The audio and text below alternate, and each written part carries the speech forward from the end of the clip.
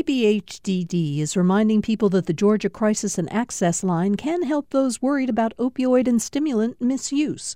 The toll-free number is online and is active 24/7. More information at opioidresponse.info. Welcome to the Georgia Today podcast from GPB News. Today is Thursday, March 2nd. I'm Peter Biello. On today's episode, a look at the surprise defeat of a bill aimed at stopping schools from talking about gender identity. Rioting in Georgia could soon result in felony charges, we'll explain. And Macon gets a glimpse of its past through the opening of a time capsule. These stories and more are coming up on this edition of Georgia Today.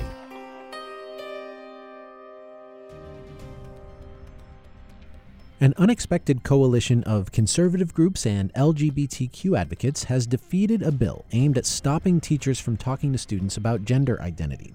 The Republican-led State Senate Education and Youth Committee voted down the bill yesterday after hearing from advocates who said it was unfair to transgender children and from conservatives who objected to regulating private schools and camps.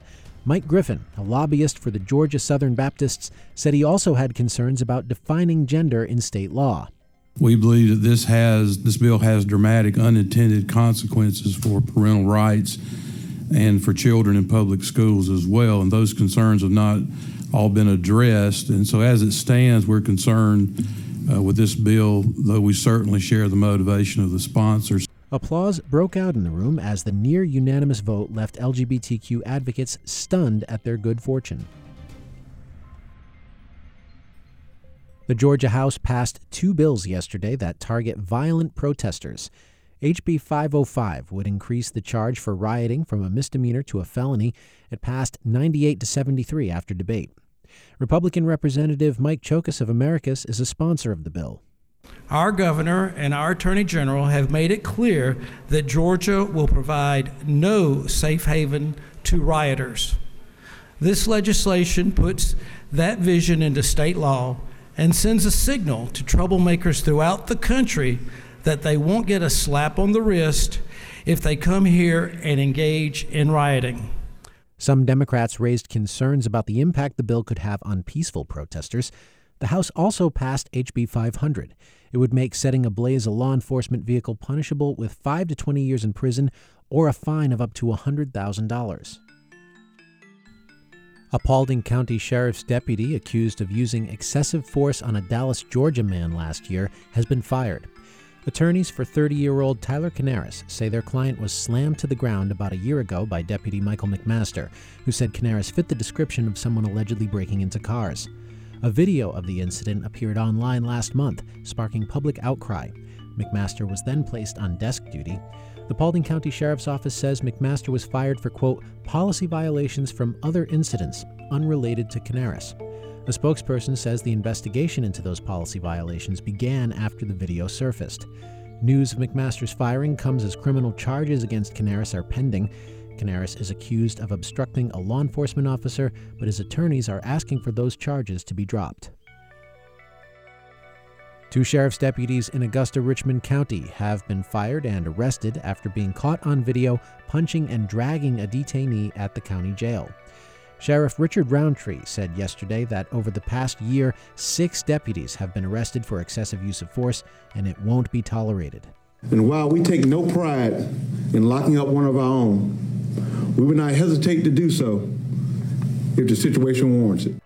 Deputies Gerardo Sanchez Jr. and Joshua Jackson have been charged with battery and violating their oath of office for assaulting inmate Alvin Yarbari Jr. on February 23rd. Roundtree says he's directed his senior staff to identify gaps in training or culture that might have contributed to this incident and the others before it.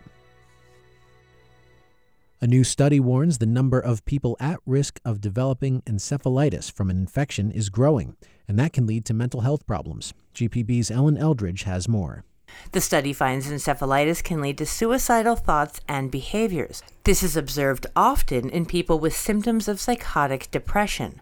Michelle Bravo Cano, who did not participate in the study but had encephalitis, says inflammation in her brain drove her to self-destructive behavior and thoughts of suicide. I was starting to depend on alcohol to even try to sleep or stop the headaches or something. On one occasion, I almost threw myself like off the third floor like room where I was. The study says suicidal behavior abated completely in all study participants after receiving immunotherapy. For GPB News, I'm Ellen Eldridge.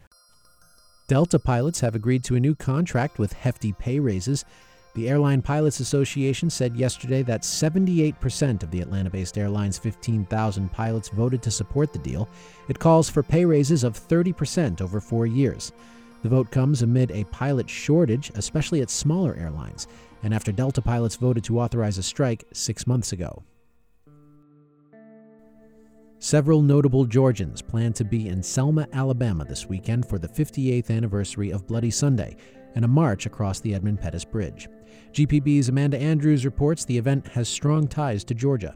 Civil rights leaders, including late Georgia Congressman John Lewis, led the first march over the bridge in 1965 to protest the killing of a civil rights activist who died at the hands of the Alabama police. This year, Georgians attending include Congresswoman Nikema Williams and Senator Raphael Warnock. Southern Christian Leadership Conference President Dr. Charles Steele Jr. says it's important to preserve history to educate future generations. And the young people have not been told, because in public schools and other schools, private schools as well, even in some churches, they don't talk about what took place and how we got here. The first march ended after marchers were assaulted by police. National outrage over the incident led to the passage of the Voting Rights Act just 3 months later. For GPB News, I'm Amanda Andrews. A pair of time capsules containing over a century of history were opened in Macon this week. The capsules, one from 1916 and another from 1973, were left with instructions to the management of what is now Macon's largest hospital to open them both on February 28, 2023. Amanda McDaniel is an employee of the hospital today called the Atrium Health Navicent Medical Center. She was surprised to learn her mother, a former hospital photographer, had snuck in 2 of her baby pictures back in 1973. I grew up, roaming those halls. I've seen it change quite a bit over the years, and it's grown quite a bit too. But yeah, it was a lot of fun. It's a great place to work. It's a lot of family.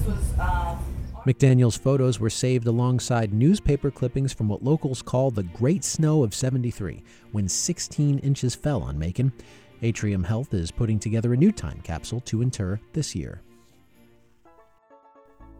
And after a lengthy search and voting period, last week the Atlanta Braves named their new stadium PA announcer, Kevin Krause. One of the finalists in that contest, and a fan favorite, has just been named as the new public address announcer for the Rome Braves. Larry Gardner, the longtime play-by-play voice of the Adairsville Tigers, will be the new PA announcer at Advent Health Stadium in Rome. And that's a wrap on today's edition of Georgia Today. Thank you so much for listening. Subscribe to this podcast now. We'll be back with you tomorrow with the latest Georgia news.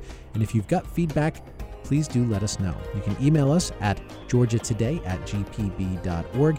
And if you like what you hear, leave a review. That helps other people find us. I'm Peter Biello. Thanks again for listening. We'll see you tomorrow.